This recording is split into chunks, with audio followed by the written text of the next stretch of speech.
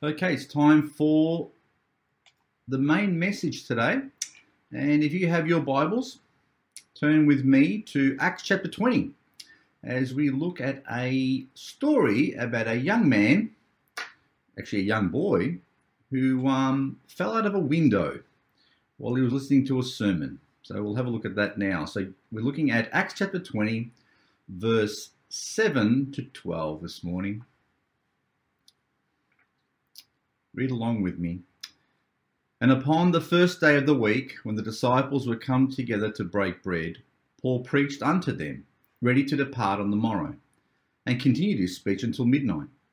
And there were many lights in the upper chamber where they were gathered together.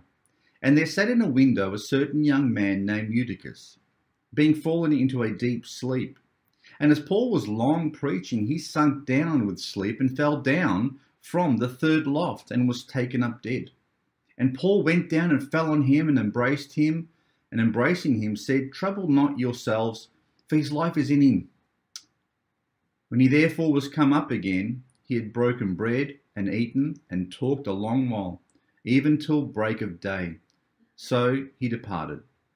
And they brought the young man alive and were not a little comforted. Let's go to the Lord in prayer and commit this time to him. Father, we thank you for this opportunity to look once again in your word, and we pray that you would be our teacher and our guide. I pray that our hearts and our understanding would be open to your truth, and I pray that your Spirit will be directing us, will be leading us, will be illuminating our understanding. Father, we thank you that we can look into your word and that we have it and we can trust it. We thank you that you've preserved it for us and that you have shared your own heart with us through that. Bless us now as we seek to learn more of you. In Jesus' name I pray. Amen. Before I became a Christian, before I was born again, I took an interest in a small group. We used to join together with a few people in someone's bungalow at the back of their house, where we used to have Bible devotions together. And while I was at uni, I was searching for this particular truth, and the more I read the Bible, the more I began to understand it, the more I understood that it was quite a special book. This particular sermon that I'm sharing with you today is probably the earliest sermon that I remember, or devotion that I remember of those days, just before I became saved.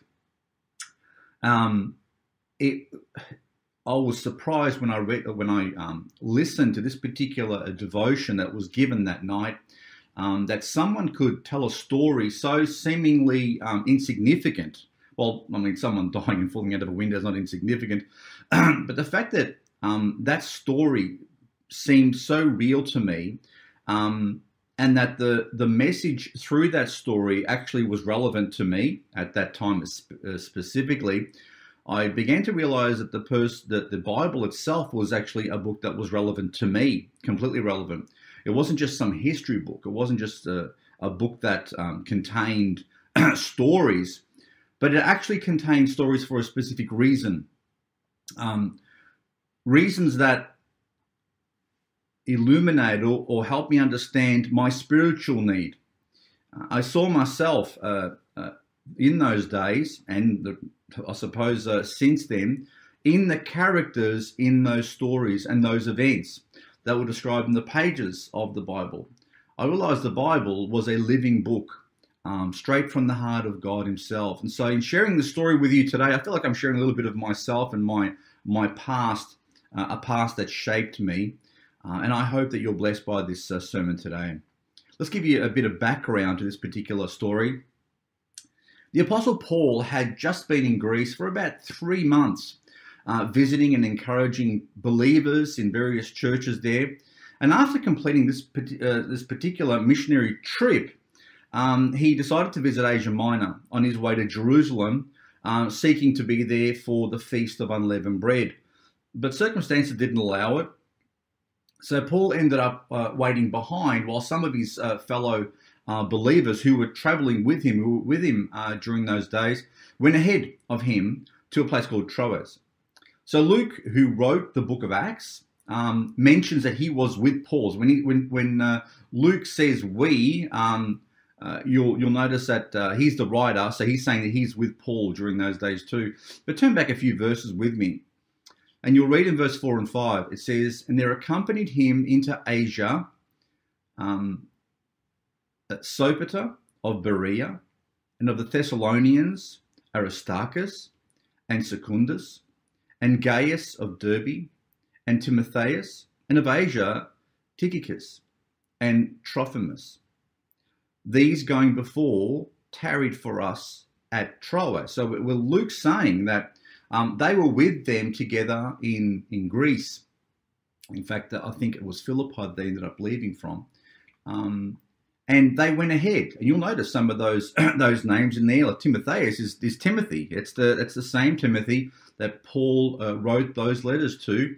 And he had a number of other believers there with him as well, who were supporting Paul in his trips and in his ministry. And these people who went ahead to Troas before Paul were from various churches, and it's obvious. They were from Berea, from Thessalonica, from Asia, and so they were representing different churches on their way to Jerusalem. They were bringing a gift with them as well, in order to be a blessing to the church there that was still struggling with famine and poverty. And no doubt these men were traveling with Paul in order to be an encouragement to the various believers there with Paul, but also when they all arrived in Jerusalem, they would be an encouragement and they would be a support for Paul as he shared that gift with the church of Jerusalem, and they could share stories and tell them about how all the churches were going outside of Israel. They arrived at Troas, and which is today modern-day Turkey, which is a region that existed around the ancient city of Troy. Yes, that's the same Troy that we get the Trojan horse story from. So they arrived at Troas, and they went ahead, and Paul left from Philippi, and it took him about 5 days to travel by ship from Philippi to Troas. And if you look at verse 6, it says, "And we sailed away," this is Luke and Paul, and possibly some others, "we sailed away from Philippi after the days of unleavened bread, and it came unto them to Troas in 5 days, where we abode 7 days." So they were only in Troas for a week. But because of the delay, because of the trouble that Paul had in Philippi before, he couldn't travel with the rest of them. I think there was a concern that maybe they were able to cause problems for him. They had tried to cause problems before, and he probably felt that it would be wiser for them to go on their own without him. But because of the delay, Paul couldn't make the Feast of Unleavened Bread. But he still hoped to make it by Pentecost. So he arrived at Troas with Luke, where there was already a church established. And Paul calls these people that were in that church the disciples. He simply calls them the disciples are followers of Jesus. And he was there, as I said, with them 7 days. So things didn't go exactly as to plan, as Paul would have wanted. And the first thing I want you to understand, the first thing I'd like you to learn, is that some people are of the impression that as Christians, we should just live day by day and not make any plans.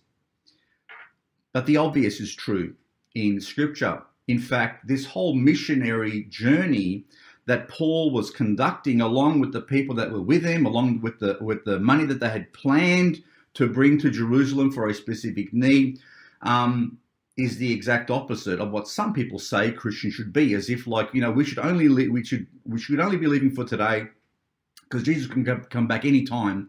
And therefore, don't plan for tomorrow. Well, Jesus told us not to worry about tomorrow. Jesus didn't say not to plan about tomorrow.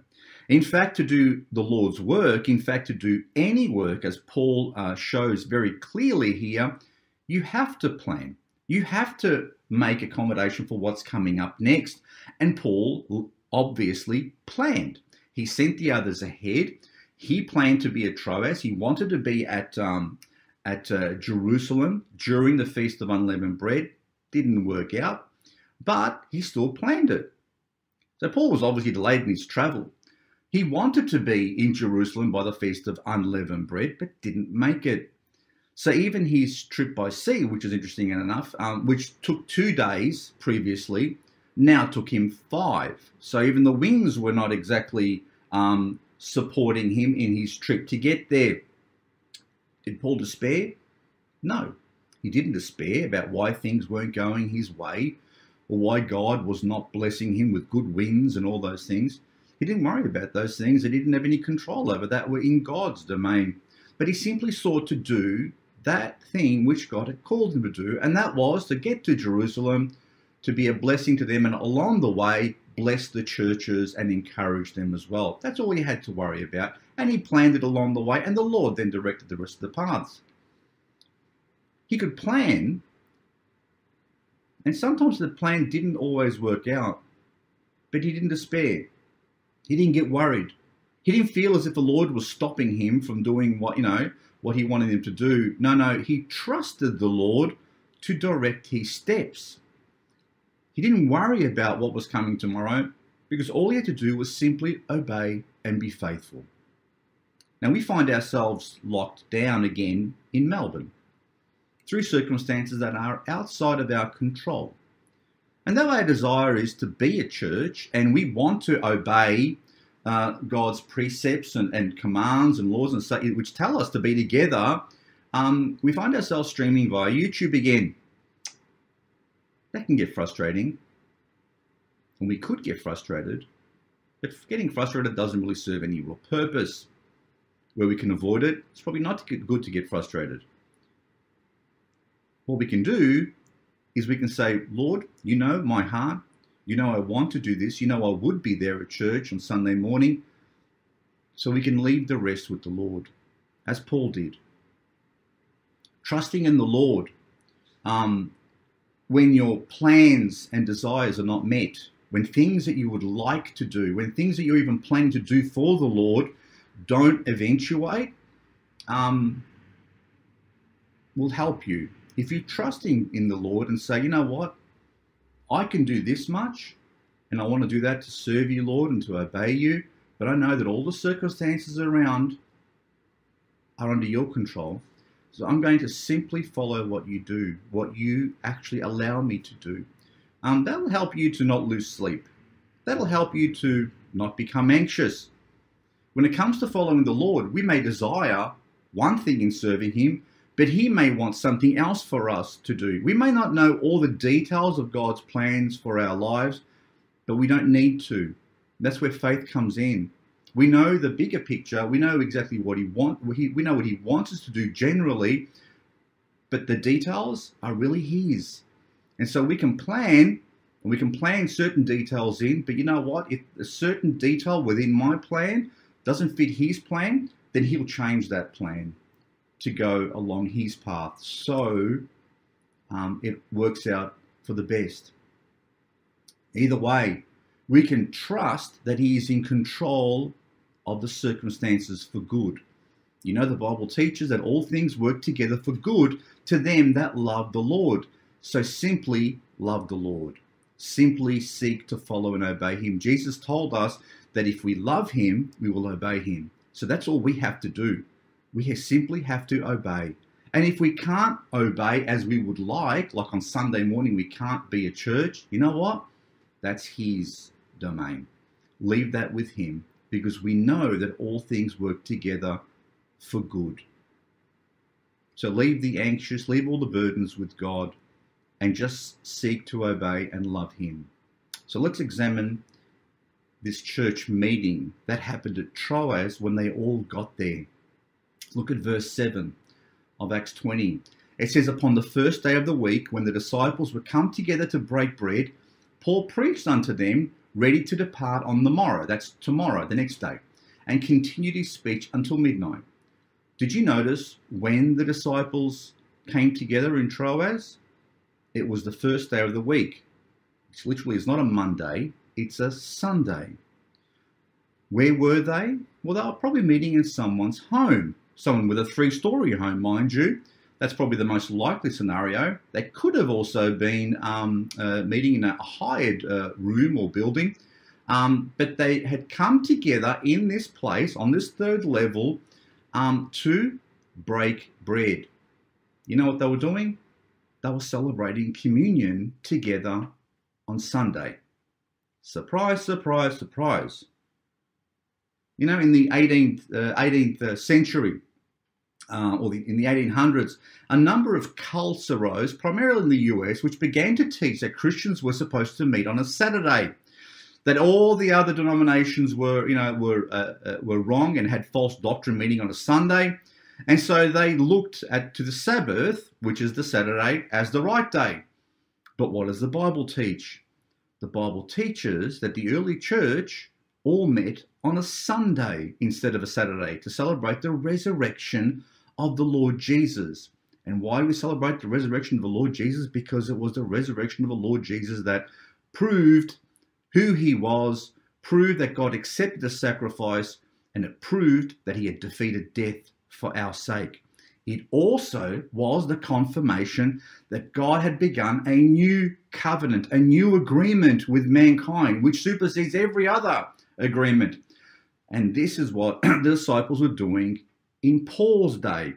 The disciples were meeting together in a home on a Sunday to break bread, to share their stories one with another, to listen to the word of God, to celebrate and worship him.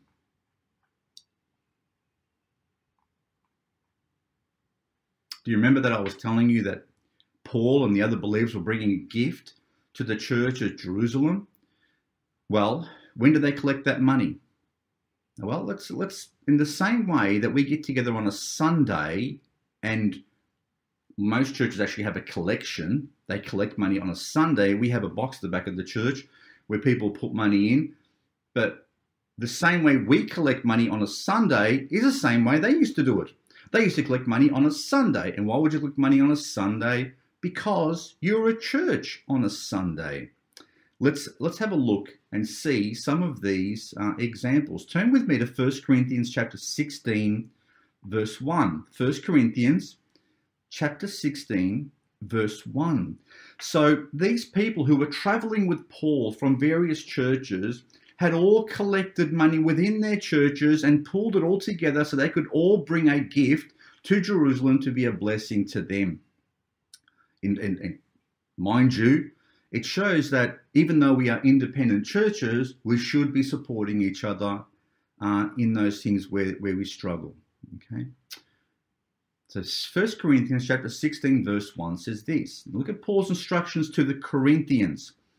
He says, now concerning the collection for the saints, these are the saints in Jerusalem, as I have given order to the churches of Galatia, even so do ye. So you do the same. Upon the first day of the week, let every one of you lay by him in store, as God hath prospered him, that there be no gatherings when I come.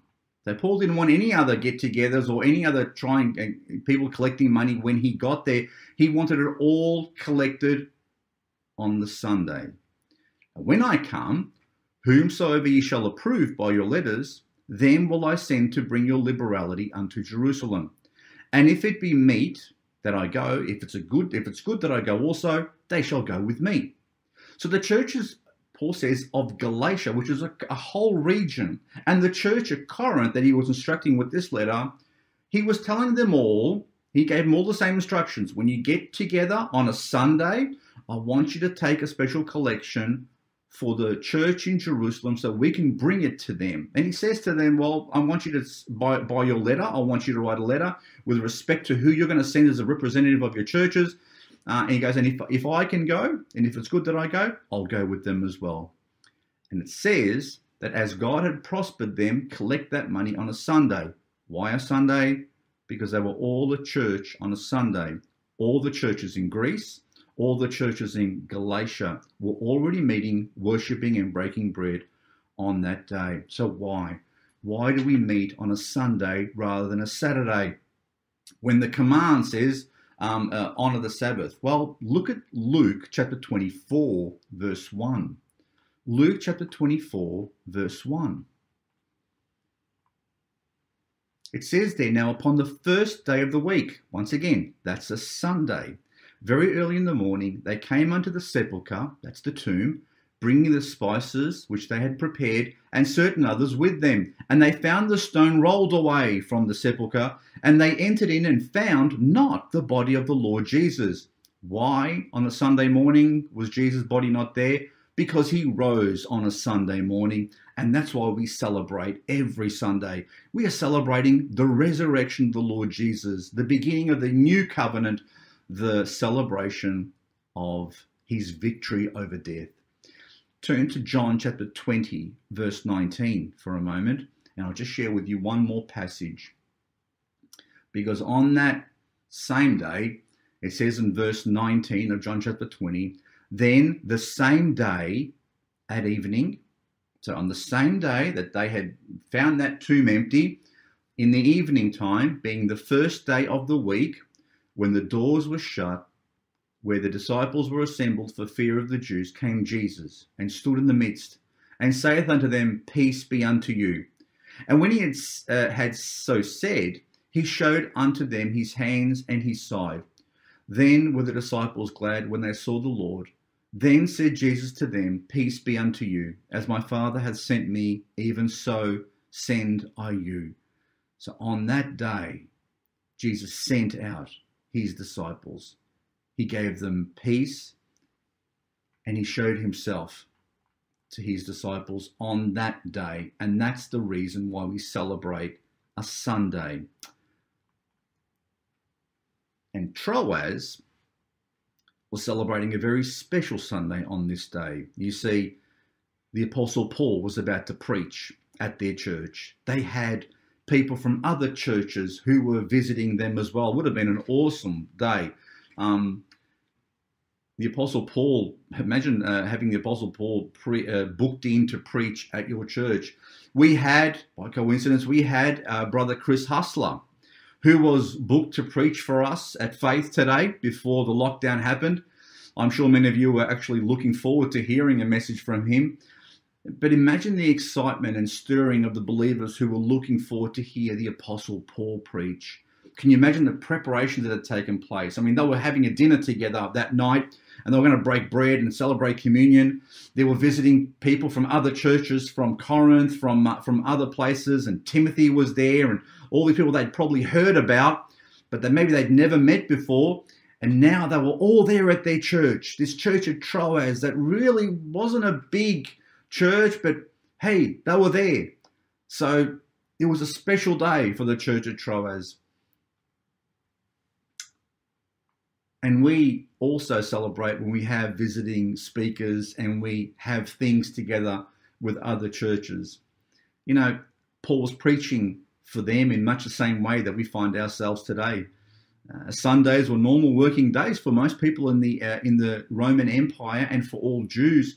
The early believers often had to work maybe during the day to continue to provide for their families. And they had their meetings in the evenings sometimes. In fact, probably many times they had their meetings in the evenings. They probably started to work during the day.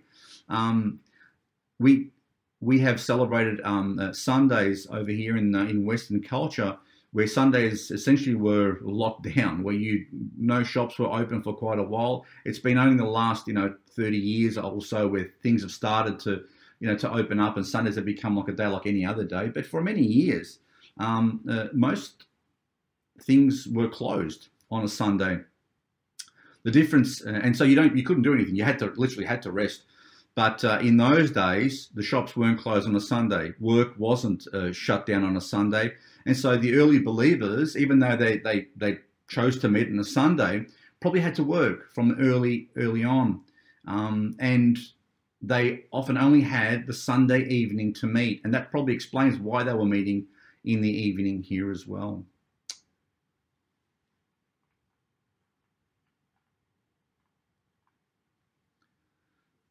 And one of the reasons that we know they were meeting in the evening here is it says, or the passage tells us, that Paul preached until midnight.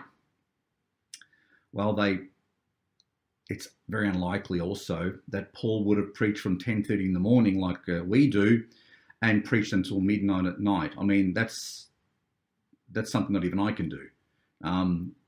preaching for that long. That's 12, that's what, 13 and a half hours of preaching. I think that may have been a little bit too long for Paul. So they met in the evening during that time. And even though the Apostle Paul and the other believers had been with them for one whole week, the very next day they had planned to depart. So this Sunday was a really special day. It looks like they had arrived on the Monday and then had planned to leave on that Sunday. And it must have been a very special time for them. And like I said, they probably put a lot of effort into preparing food and doing all those sorts of things and making sure that all their families and friends were over. So it was a very special time. And they probably would have beckoned Paul and to stay longer if he could, because they may have never seen him again. It was very likely that they would never see him or the other disciples again that were visiting with him. So he preached for what looks like between 2 and 3 hours. And yes, it's even long for me. They probably had dinner together. They broke bread as part of this. And then he probably gave a sermon that went up till midnight. And if you look at verse 8, it says, and there were many lights in the upper chamber. So imagine this church on the 3rd floor of this house or this building, and they were all meeting together. They were all there, all together. It was probably a pretty packed room. And they were there, and it says in verse 8, and there were many lights in the upper chamber where they were gathered together. I mean, in those days, you didn't flick a switch and the light came on, or a few lights came on top of you. To illuminate a room like that, you needed many lights around you, because they were not even candles. They were lamps, and they would use oil, and there'd be a flame that would come at the end of it. But you'd need a number of them all around the room. But can you imagine the glow would have given the room? It would have been a lovely, warm sort of atmosphere in that place there. Maybe a wealthy brother owned that particular home and maybe allowed it to be used for that thing. But either way, they had shared a meal together. They were in a room all together. These lamps are glowing all around you, and it would have been a very cozy. It's almost like having a family reunion on a really special night together.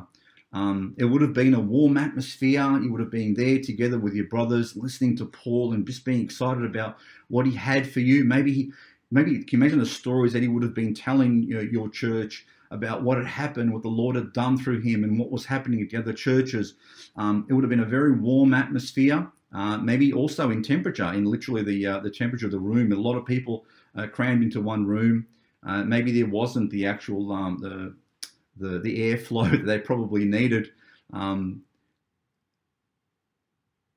it was probably like I said, a very warm atmosphere. Something about a flame, the light from a flame that makes something seem special for us. I suppose compared to a fluorescent tube or something like that. Having a flame light up the room, maybe candles or whatever that may be, gives you a sense of calmness, sereneness, and just that yellow, that warm light makes a difference. And I'm assuming many of you have special memories at camps where you start a fire in the middle, and while that's giving you that glow, we're singing songs and praying around this campfire. And so Paul sharing the word of God and the stories with your church and with your family members around you and with other believers would have been a special time, and would have been quite a blessing. But the lamps used in that room to light up the room would have burnt oil and would have produced extra carbon dioxide, which would have probably made you a little bit more sleepy than usual. It was probably a bit stuffy, the room. And so we get introduced to this young boy named Eutychus. Now, it calls him a young man, but you know what? After about 13 years of age, they were called men already. So a young man was probably very, very young. He's probably in his teens still. So he's not like, he's not like a 24-year-old or something like that we would call a young man today. But this young boy probably worked during the day, probably had done a whole lot of other things. And here we are, we're approaching midnight. You've had a great meal together. All the excitement is starting to wane down, and you're listening to the Apostle Paul, and he's probably feeling a little bit sleepy. And so he decides to sit, and we find him sitting in a window. So if you can imagine, there was no glass, so that the window was just a hole in the wall, and he was sitting in that window. So the window was probably wide enough for him to just sit himself down. He probably wasn't a big kid. He was probably a young and thin boy. So he was able to sit in that window. Maybe he did it to get a bit of fresh air as well. I'm not exactly sure. Maybe he wanted some fresh air to stop himself from getting even more sleepy. Maybe he was, starting to get a bit tired, or maybe Paul was going on, and he thought, I'm gonna fall asleep. I can't stay awake. So he probably was looking to maybe change his position, but he found himself sitting in that window, maybe looking out, being distracted by what was going on outside, or maybe just for the fresh air.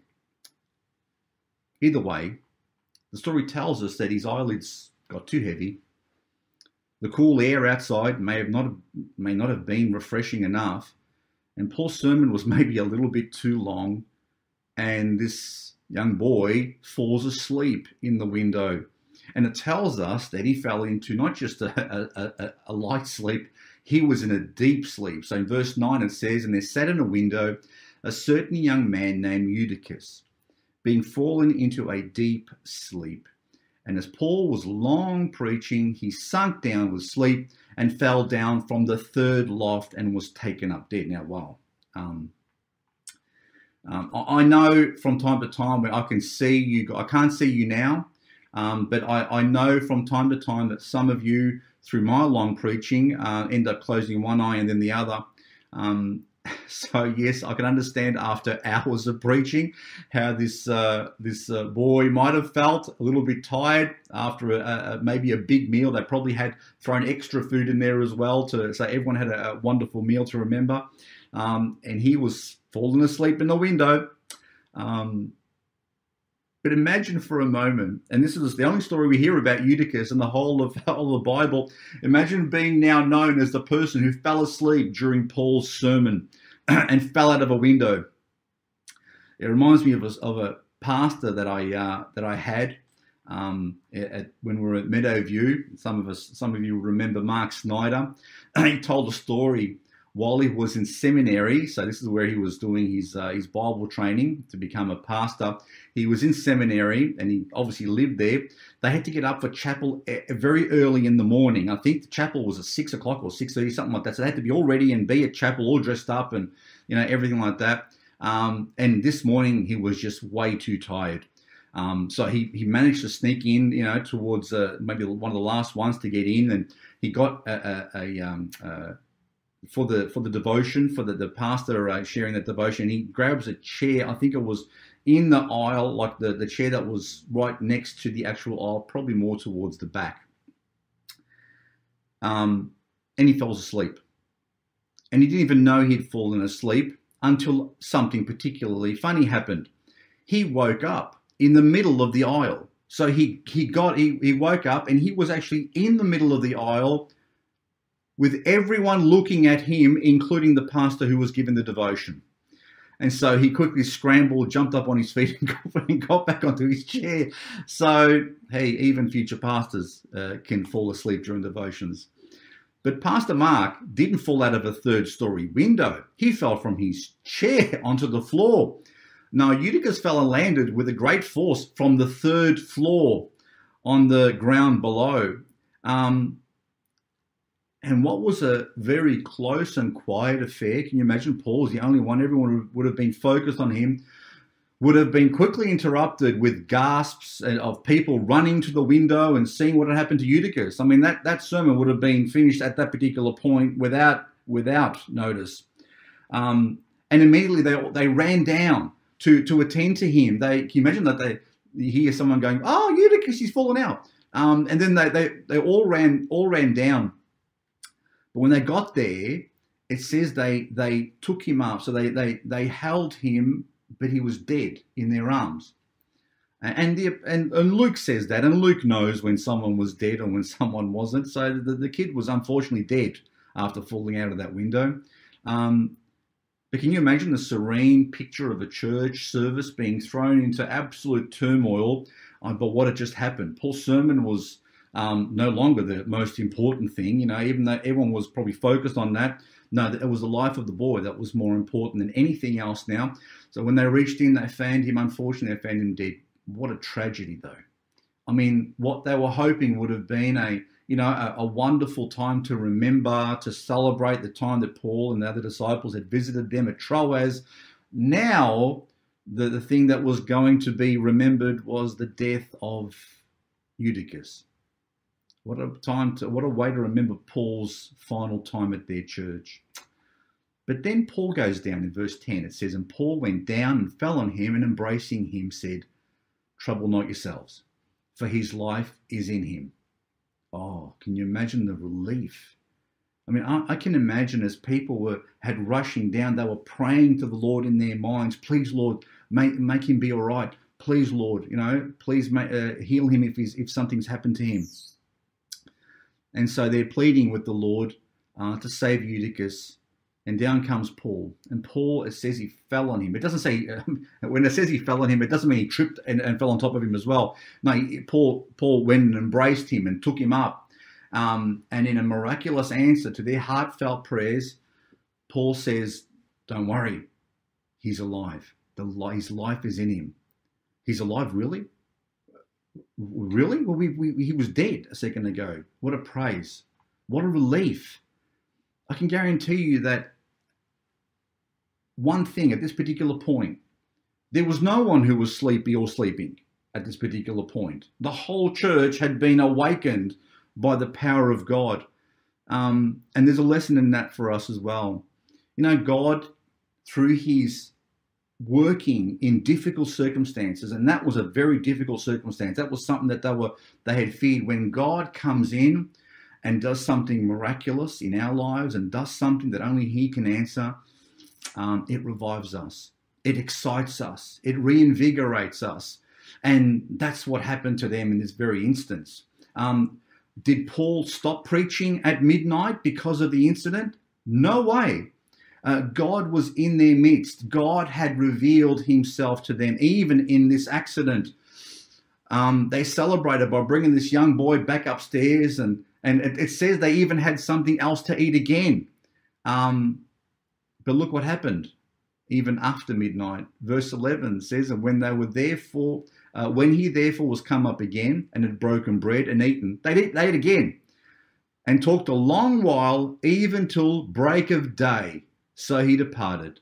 Did Paul stop his preaching? Did he stop talking to them? Did they stop wanting to know about the things of God and what God had been doing in the church? And no way.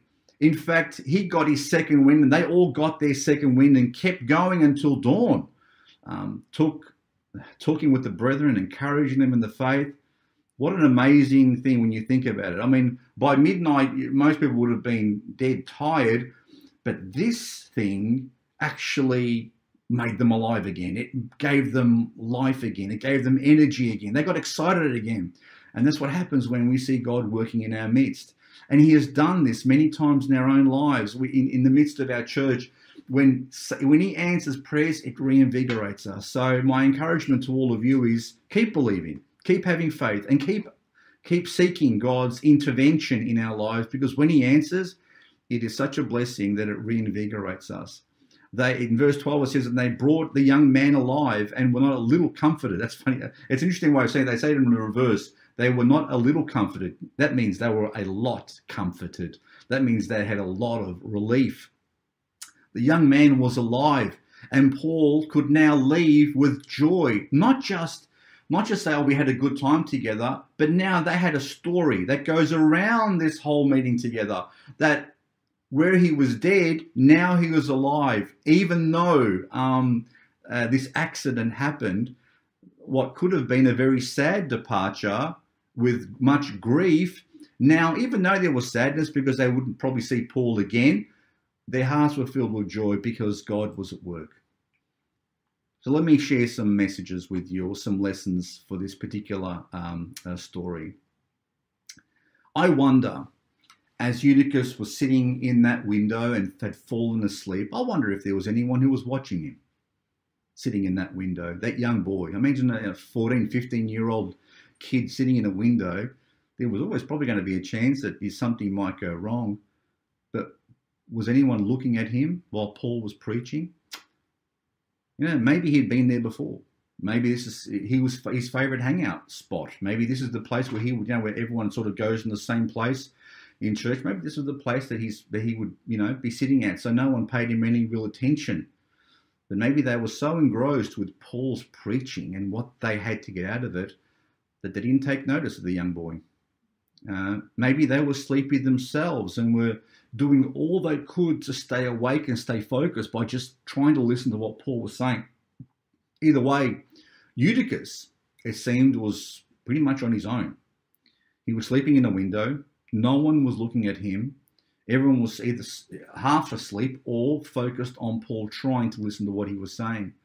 And Eutychus, in a sense, becomes a picture of someone who is caught between the world and the church. He's sort of halfway between. He's not in the church because he's sitting in a window and he's sort of listening, but he's maybe paying attention to what's going on outside. He's enjoying the cool breeze of what's happening outside, and eventually he falls outside.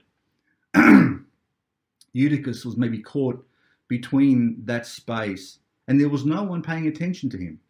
There was no one there to nudge him and say, "Eutychus, what are you doing? You're falling asleep. Be careful." No one in the whole church, in all those people, were paying attention to Eutychus. It reminds me of a story of just a special couple that came to Australia for a few years, Carl and Selma. Brother Carl and sister Selma were involved in an outreach to the University of Melbourne, and we became involved in that in their while they were here.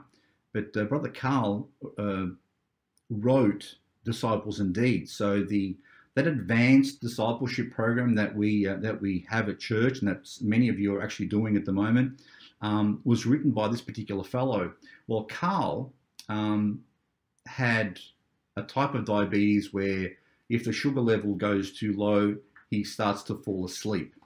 Carl and Wilma, sorry, actually I've just received news that it wasn't Carl and Son, it was Carl and Wilma. Sorry, my mess up. Anyway, so he had diabetes. So we would often watch, and I'd sit more towards the back of the church on a Sunday morning, and Carl and Wilma were more towards the front. And so we'd normally be sitting behind them. But it was interesting on a Sunday morning that if the message went for a little bit too long, you'd start to notice Carl's head begin to droop to one side. But then his wife, the ever faithful one, was always alert to see what he was up to. And as she noticed he was starting to droop and fall asleep, we'd notice she'd give him a swift nudge, and he'd wake back up again. And we found that funny, but it's nice to have someone who's keeping an eye on you and is able to give you a bit of a nudge when you may be falling asleep or when you may be going in the wrong direction. And the lesson for us is we can become so engrossed in our own things. We can become so focused that we forget about other people. One of the devices the devil uses against us, and we've been looking at this on Wednesday evenings, is distraction. And one of the best ways to distract us is to keep us preoccupied with one thing and forget to do the other things. Okay, we can become so engrossed in one thing that we forget that there's a number of things that we have to be doing at the same time. We can be so engrossed in doing what we want that we forget what's necessary for others as well. In this case, the young man Eutychus was stuck in a precarious position with no one looking at him because they were so engrossed with Paul's sermon. You might say, oh yeah, but that was the right thing to do, to listen to Paul's sermon. You're right. But was it the right thing to do to forget about him sitting in that window? Well, no. So we don't know if Eutychus was saved or not. Maybe he'd heard this sermon before. Maybe his mind had switched off when Paul started talking about the gospel. But either way, Eutychus was hanging between the world and the church. between death and life, and no one had noticed that his head had dropped down and he was in a deep sleep. The picture here is a lesson for every one of us. How tragic is a death when the person who was died was in that window, when they were hanging between the world and believing in Jesus.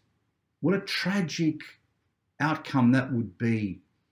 If they were involved in the church, if they were coming to faith, if someone was coming to faith today, and they were sort of just hovering around the edge, they would maybe come into church and maybe enjoying some of the fellowship that was going on, but they didn't know Christ as their Saviour. They were sort of in the church, but they weren't. They were just there in that window, hovering between the world and the church, but there was no one in the church to ask them the question, to nudge them and say, brother, are you asleep or awake? What a tragic death that is, when people who are close to the kingdom of God don't go through that door. And so the lesson for us is to keep an eye on each other. The lesson for us is to understand that even though we may be busy with the stuff we're doing, even though what we are doing may be good, that we're always called to look out one for another.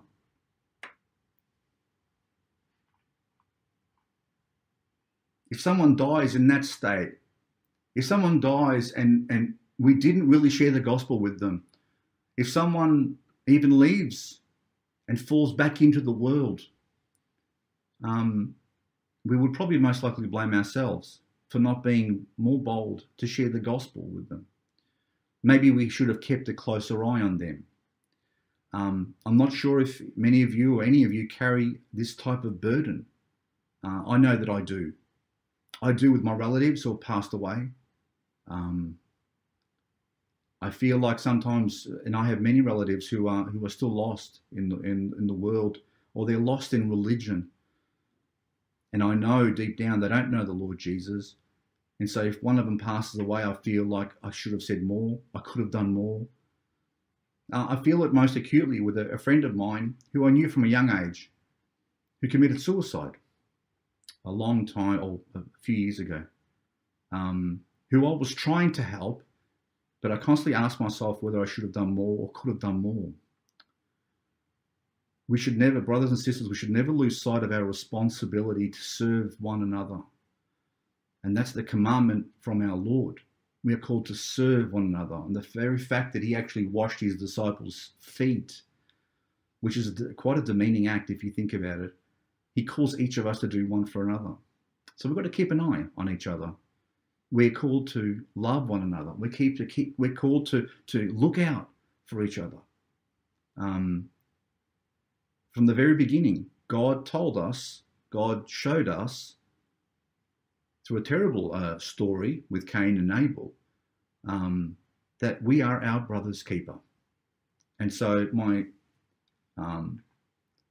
encouragement to you is to keep on doing that, to look out for people who are in our church, who may not know the Lord. Ask them the question. Encourage them to walk through that door, to get to know Jesus personally. We should never lose sight of our responsibility to serve one another. And so let's do that with a passion, even though we may be busy with our stuff that we do. Turn with me to 1 Thessalonians chapter 5. And in verse 5 to 11, he gives us the Apostle Paul gives us a wonderful summary of what we are to do as children of the light. 1 Thessalonians chapter 5, verse 5 says, "Ye are all the children of light and the children of the day. We are not of the night, nor of darkness. Therefore let us not sleep, as do others, but let us watch and be sober. For they that sleep, sleep in the night, and they that be drunken are drunken in the night. But let us, who are of the day, be sober, putting on the breastplate of faith and love, and for a helmet the hope of salvation. For God hath not appointed us to wrath, but to obtain salvation by our Lord Jesus Christ, who died for us, that whether we wake or sleep, we should live together with him. Wherefore, comfort yourselves together and edify one another, even as also you do. We are called to comfort and edify each other in the faith with love. We're called not to fall asleep as the world sleeps in the darkness, but we are not called to sleep in the light either. We are called to put on the armor. And that armor, he speaks of, is faith and love and the hope that we have, because we don't live in the darkness anymore. If you've believed the gospel this morning, if you've put your faith in Jesus Christ, you have the light of God within you, and you are called to be the light to the world. We are called to help others with the light that we have, to share that light, to watch and be sober, to watch out for people like Eutychus, who are caught between the world and the church, to tell them to step in because you're in precarious position. So we're called to warn others of the dangers they face when they sleep in that darkness or when they try to live in that darkness. This is no time for the church to be asleep. The world needs the church awake. Unfortunately, the devil has made a wonderful job of getting Christians to sleep in the light. But we are called to be lights on a hill, not lights stuck under a basket. We are called to shine brightly, not to be diminished, because hell is too real and too many people are entering into it every day. The Bible tells us that hell has enlarged its mouth to take in, to accommodate all these people that are dying at the moment. With the world and number of deaths that are occurring every day, the majority of them are still going to hell. There is so much work to do, and yet there are so many Christians who are sleeping, who are not sober and not watchful about what's happening around them. The time is short, and so are our lives. The time we have here is so precious. We need to make sure we use it wisely. The lost people are many, and there are too many people living in the darkness and are dead in the darkness. The days, as the Bible says, are evil and becoming more so. So that's the first message to the church. The second message I want to give you, the second picture that I want to give you and remind you, is that it wasn't the Apostle Paul who gave Eutychus his life back. It wasn't some special thing that was in Paul. No, it was God who gave him his life. Eutychus was given life from God when he was dead in the world. And in essence, what happens when a person dies in the world? We have to die, I suppose, to the world in order to receive the life that God has given us in Jesus Christ. Not a physical death, but we have to die to the world. So Eutychus also becomes like a picture of the believer who gets saved from the world. That's a picture that baptism gives us. You know, going under that water in a few weeks, we'll have a number of people who have chosen to be baptized. And that is a picture. That's what they're doing, is declaring to everyone else that they have died. Their old self is dead now. And then when they come up out of the water, they're declaring to everyone they've got new life. That's essentially what happened to Eutychus. He died in the world, and when he was given life, it was a picture that he died to the world as well. And it was only God who can give him that life, and it's only God who can give you and I life when we are dead in the world. So Eutychus can be seen as a picture of someone who's been given life by God, even though he was dead in the world. He was, after that, brought up again into that third floor, into that church meeting, and given something to eat. I can assure you that he was no longer sitting in the window. I can assure you that people were keeping a lookout for anyone else who may have thought about sitting in that window. I'm sure that at that meal, Eutychus was probably sitting maybe even next to Paul and was being watched closely by everyone as they were rejoicing at his redemption. That's a picture of salvation. What a picture of salvation. He was dead in the world. The Apostle Paul went to him, which is a picture of someone going to you and sharing the gospel. This kid who was dead is raised up to life. And where was he brought? He was brought up to the third floor, which is a picture of heaven, which is a picture of the fellowship that we have with each other in Christ, sitting together at that table, rejoicing at the salvation that had just occurred. Are you looking forward to being in that place one day? Well, I believe we are already there in spirit. If you look at Ephesians chapter 2, verse 5, it says, even when we were dead in sins, hath quickened us together with Christ. By grace ye are saved. And hath raised us up together and made us sit together in heavenly places in Christ Jesus.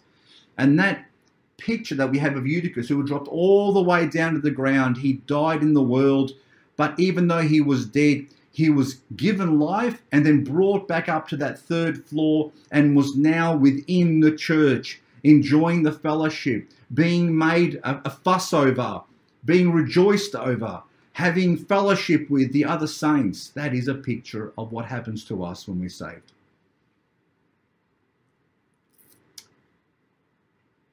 So my question to you, finally, is, are you Eutychus?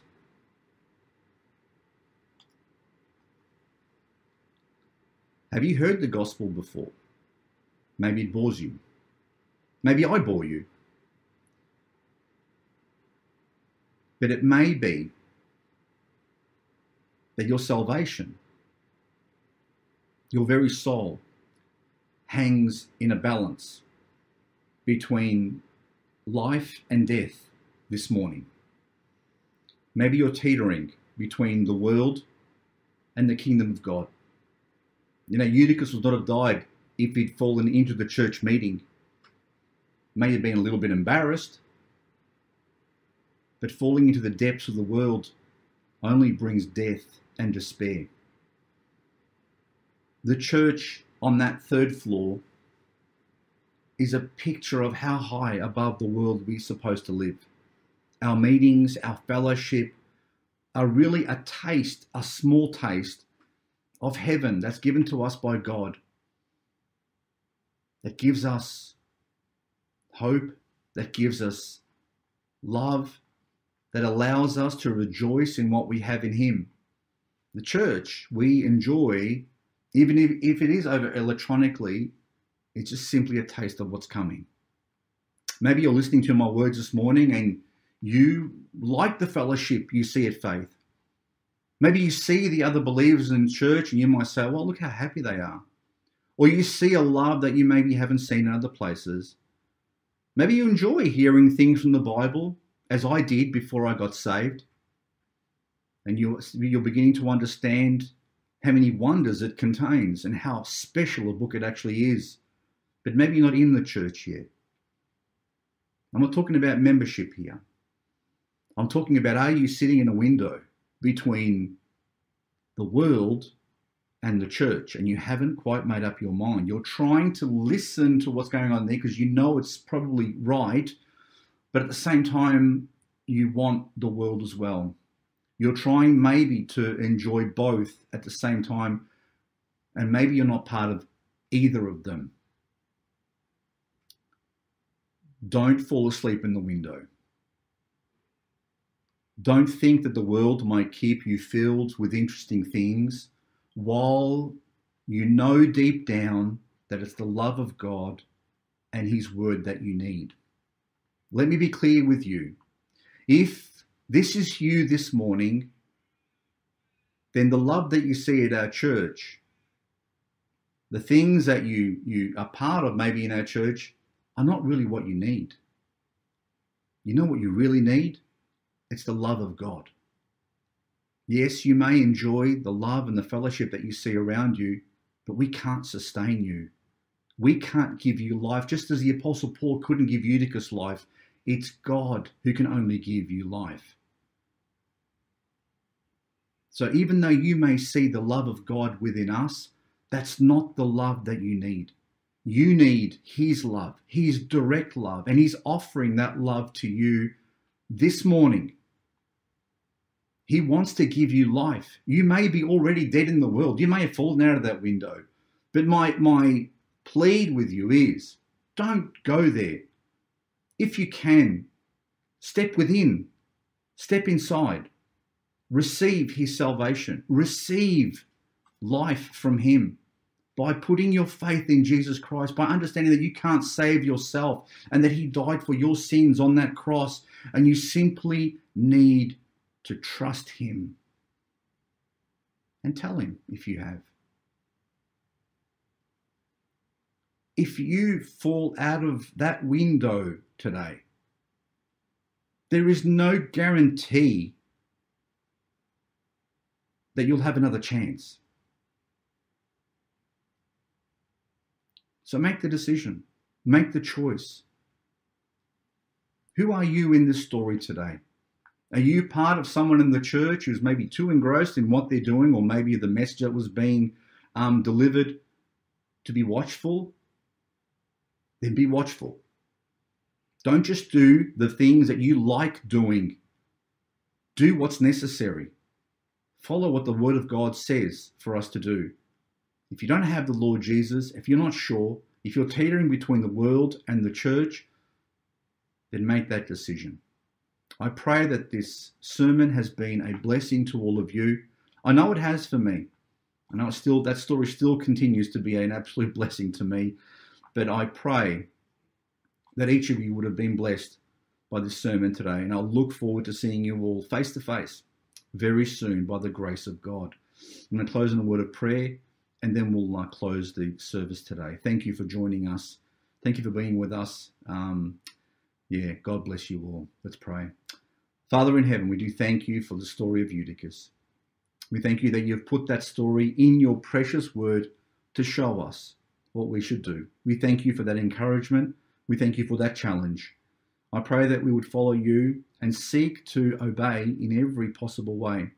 We thank you for those who have been part of this service this morning. I pray for a special blessing upon each and every one of them.